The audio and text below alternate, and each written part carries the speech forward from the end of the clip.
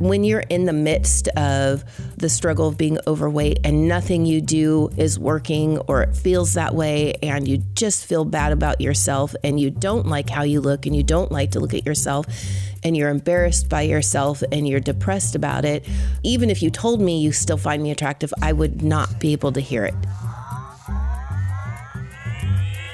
Welcome to the Secure Marriage Podcast, where we believe it's possible to fight less, feel understood, and enjoy a deeper connection with your spouse. We're your hosts, Paul and Shannon Elmore, and on today's episode, how can a husband love his overweight wife? This is going to be a personal one. Yeah. You ready? I am. Are you sure? Yep. Okay. Let's go. Thanks, honey. Here's the question. I have a wonderful husband who has never said anything about my weight. We have 7 children, ages 4 to 21. Wow. I have put on quite a bit of extra weight over the years. I looked in the mirror and I hate the way I look and have struggled for years to change it. Life and anxiety keep getting in my way and I am a self-sabotaging nut! ! My husband says he is still attracted to me. How is this possible? He's a good-looking guy and he could honestly do so much better. I know there is a lot to attraction and confidence helps, but I don't have a lot of that lately. Explain to me if you can, how can you still be attracted to your overweight wife, who, by the way, is depressed a lot of the time and feels like a failure in so many ways? I think we can speak to that pretty easily. Do you want to speak to that? Yeah, and that's fine. Okay. It's fine. I have been on a journey and I have been there. So, and it's actually kind of funny because I have been working on losing a little bit of the weight that I may have possibly gained on our 5 cruises that we went on last year. And I had actually just put my weight into my weight tracker this morning. And typically when I put it in there and I've had a loss, it goes, yay, or hooray, or something like that.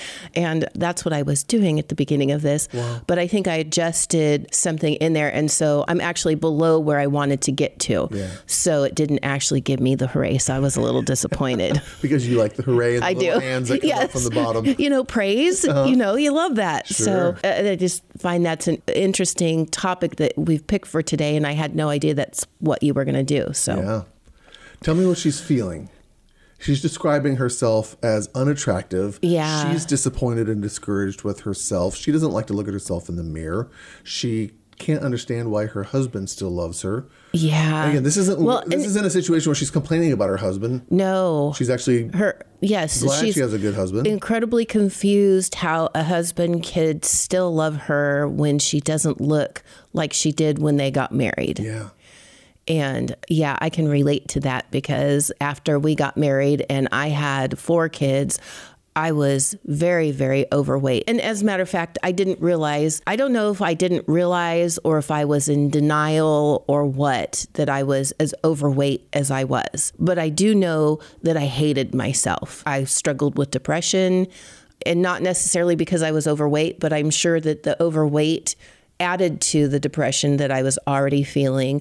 And it was a pretty vicious cycle of I would feel bad about myself and then I would use food to punish myself. And I really could not understand how you could be attracted to me, even amidst all of that. Yeah. And I would have to say probably, and correct me if I'm wrong, that wasn't great for you to have to walk through that experience with me.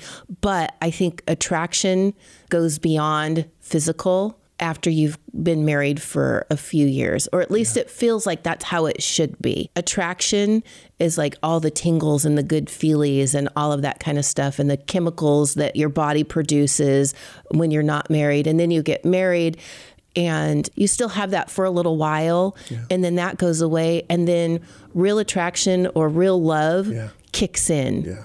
And you love the person for who they are, not because of what they look like, because looks are going to disappear. We get old, looks go away, but you love the person who they are on the inside, their character, their personality, what they bring to the marriage, how they make you a better person, or all of those things fall into why a husband can still be attracted to his wife, even if she is greatly overweight. Yeah. And women, for myself, I'll speak for myself, that is incredibly difficult to understand. It doesn't make any sense whatsoever, especially now it makes more sense to me. But when you're in the midst of the struggle of being overweight and nothing you do is working or it feels that way and you just feel bad about yourself and you don't like how you look and you don't like to look at yourself and you're embarrassed by yourself and you're depressed about it, even if you told me you still find me attractive, I would not be able to hear it. It just would not make any sense whatsoever to me. Why do you think that is? Why do you think that that message doesn't sink in? What gets in the way? I don't know. My own insecurities about myself. Yeah. So. It's your own self-perception, which argues against my perception of you. Yeah. And because you live with yourself a lot more in your head 24/7, and I come in and out of your life throughout the day, and my message isn't nearly as strong as yours. Right. There's also a confirmation bias, because if you look at yourself and go, I am overweight and I don't like myself, how can anyone else exactly like me? Yes. And so I will filter out all the positive messages that don't agree with my internal message of I don't like myself and I shouldn't be liked. Right. And so you discount those messages. Exactly. Yeah. So I would argue for this gal who wrote in, it's the confirmation bias. She doesn't like herself, and so she dismisses any other message, especially from her husband, which counters that stronger message within herself. Right. And being able to admit that, being able to own that and say, I don't like myself right now. I'm disappointed in myself. I'm discouraged. She's given a little bit of rationale as to why she can't lose weight, the anxiety. I mean, 7 kids, holy smokes. Oh, my word, yes. How do you have time just to make a bowl of cereal for yourself, let alone do something as hard as lose weight? Right. It's incredibly difficult. And add your personality type in there as well. Yep. There's type A personalities who could have 7 kids and be on top of everything and just be like, get it taken care of. We had 4, not 7, but 4. That was a lot for me. So just taking care of them was full time. And I was too exhausted to think about taking care of myself. Yeah. And I am also a giver. And so don't take care of yourself, take care of everybody else. Yeah. And at some point, I even burned out on that. Yeah. And so 7 kids, whew. Can we talk about one other area of this that I know that I was aware of in my life when you were overweight, significantly overweight? I was totally afraid to tell you. I was totally afraid to confront you. I can remember a couple times trying to talk about it, and your defensiveness, any sort of criticism, any sort of thing that conveyed or confirmed this negative belief you had about yourself was actually too overwhelming. It's too devastating. Yeah. And I was afraid to be honest with you and say, honey, you need to get help. Honey, this is out of control. And that's why I think you weren't aware of how bad it actually was. Right. And there was a little bit of denial in there. Sure. But that fell on me. I was too afraid to confront you or challenge you. Lovingly, kindly, respectfully, appropriately. Of course. But I was still too afraid to do anything that would cause conflict or hurt my wife. Right. I didn't want to hurt you. Or anything that would trigger me. I can think of a specific time when we were somewhere and went to get something to eat, and I was eating French fries, and you said to me, I don't remember how you worded it, but it was something to the effect of, you don't really need those. Right. And it was like, and I was thinking, why is he telling me that? How rude. He's eating French fries. Yeah. I'm not allowed to eat French fries. Yeah. I mean, it just triggered me instantly. And so your attempt to help me maybe eat less or curb or better, it didn't come across real well to me. It just was a trigger for me. Because you weren't actually asking me to help you. Exactly. You weren't actually open and receptive to any sort of feedback from your husband. Right. Because you just weren't in that state. Exactly. And I learned that, and I kept my mouth shut. Yeah. I'm sorry. That's okay. I can answer the question why her husband is still attracted to her. Uh-huh. Because I'm the husband. Yeah. And I got to be on that half of the equation. Sure. When I married you, it wasn't a decision I made that was dependent upon you. I made a commitment to love and accept you no matter what. Yeah. And because that is important to me, I want to be a man of integrity. I want to be a man who honors my word, even when there are things that are disappointing. And it was very disappointing to watch your body change and to not have the same wife that I married. Right. After all this stuff, after 4 kids and everything else like that. But that wasn't a deal breaker for me. That wasn't you are now making me unhappy, so I'm going to trade up. I'm going to trade you in and get a better model. That's not how relationships work for people who have this mindset. Right. We have something to work on now, and we've got to figure out our communication, and I got to figure out how to lovingly love and support you, but also challenge you. You have to learn how to be open and receptive to your input from your husband. You need to have a better self-image of yourself. There's lots of stuff that needs to go into this, and I'm willing to work that out with you rather than just bailing out on you. And that wasn't easy. No, I imagine it wasn't. But like you said, I don't love you because of something that is temporal. Your looks. My looks, by the way. Okay? I think you're still pretty handsome. I appreciate that. I actually think I'm actually trending upwards rather than what I looked like. You should see me in high school. There's no way anyone would have found me attractive. So the gray hair and the wrinkles, I think, are actually helping out. I think men get lucky with that because, again, we might trend up a little bit, but I got a little belly on me. I'm overweight. I don't have this Herculean 6-pack body. And sometimes I go, why are you attracted to me? Because your heart, your personhood, our bond is what is attractive. Yes. Not the occasional bad hair day or what you look like every morning when you wake up or my bad breath when I roll over to try to kiss you. Are you telling me I don't look good when I wake up in the morning? No, I'm telling you that I have really bad breath in the morning. Okay. And you have no problem telling me that because you turn away and start to dry heave.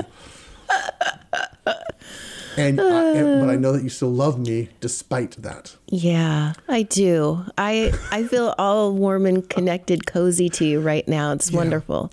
And this is what I don't think a lot of people get to. They are more focused on this type of marriage, which is actually utilitarian or commoditized in some way.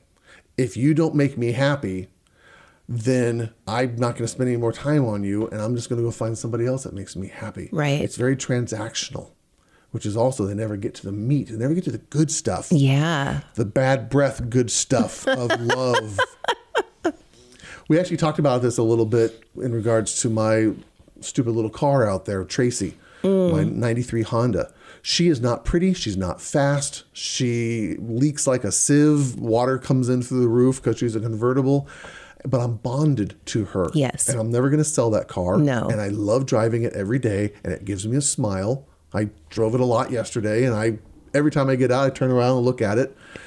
When you're bonded to somebody, you love them no matter what. Yeah. And you are willing to put in the work to fix her dented fender and to fix her bent hood and to keep tuning her up rather than trading her in. Right. And here's what's nice. Here's where this metaphor goes weird. I'm married to the car that wants to tune itself up. You have been working really hard to be healthier physically, but also mentally. Yes. You have been challenging yourself on so many things. I'm going to do something hard. That's why there's a wall full of medals hanging in our bedroom right now of all these tough mutters you've been doing because you've been challenging. You've gotten through this hard season where you were overweight and depressed and discouraged and completely overwhelmed. And you have blossomed. And it's crazy because I never thought I would ever get out of where I was at. Yeah. I thought I was trapped there forever. Yeah. And I didn't know how I was going to live with myself like that for the rest of my life. Yeah. But I really did not see any end to it. And man, I am so thankful that I have. I don't like where I was. I don't like to look back on that too much. I do, because if you don't look back at where you were at, it's so easy to fall back into that. But that is part of what has made me who I am today. It is. It's part of your story. And I really like who I am. Oh, man. I absolutely love who you are. I've always loved who you are, but I like it when you like who you are. Right. That's even more attractive right now. Talk about those warm fuzzies that you have. Yeah. I'm having them right now. So, yeah, it's a long road and it's a hard road, but there's hope. There really is. And it will come. Yeah. I'm so thankful that this woman has a husband who she acknowledges is still kind and attracted to her, and is being the type of husband that so many women that we talk to would crave to have. Yeah, for sure. And for this woman who wrote in, she's got a journey in learning how to love herself. Yes. And also how to become committed to improving herself. Right. Changing herself. Because I think that's helped a lot. When you for sure. actually have lost a lot of weight. Yeah, for sure. You actually feel better about yourself. Right. And it just takes finding the one thing that works for you. I mean, I tried lots of stuff and finally found the one thing that works. And I am so thankful that you have the mindset and the commitment that you are going to walk with me through everything, whatever it is. And so I couldn't imagine having to do that alone. Yeah.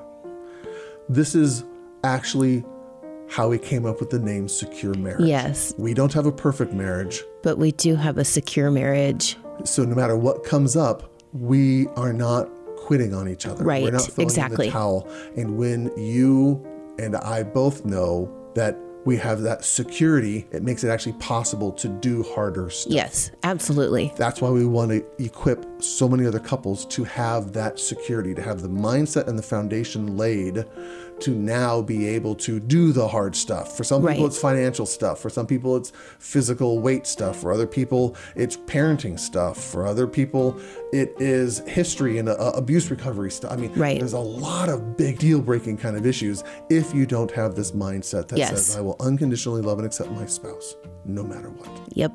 Well, I'm all warm and fuzzy towards you right now. Me too. Yeah, let's stop podcasting and stand up and give each other a hug. I think that's a great idea. Okay. Well, thanks for listening, everyone. This is us, and it's an honor to show a little bit of behind the scenes with us as well. So thank you for your courage to talk about this.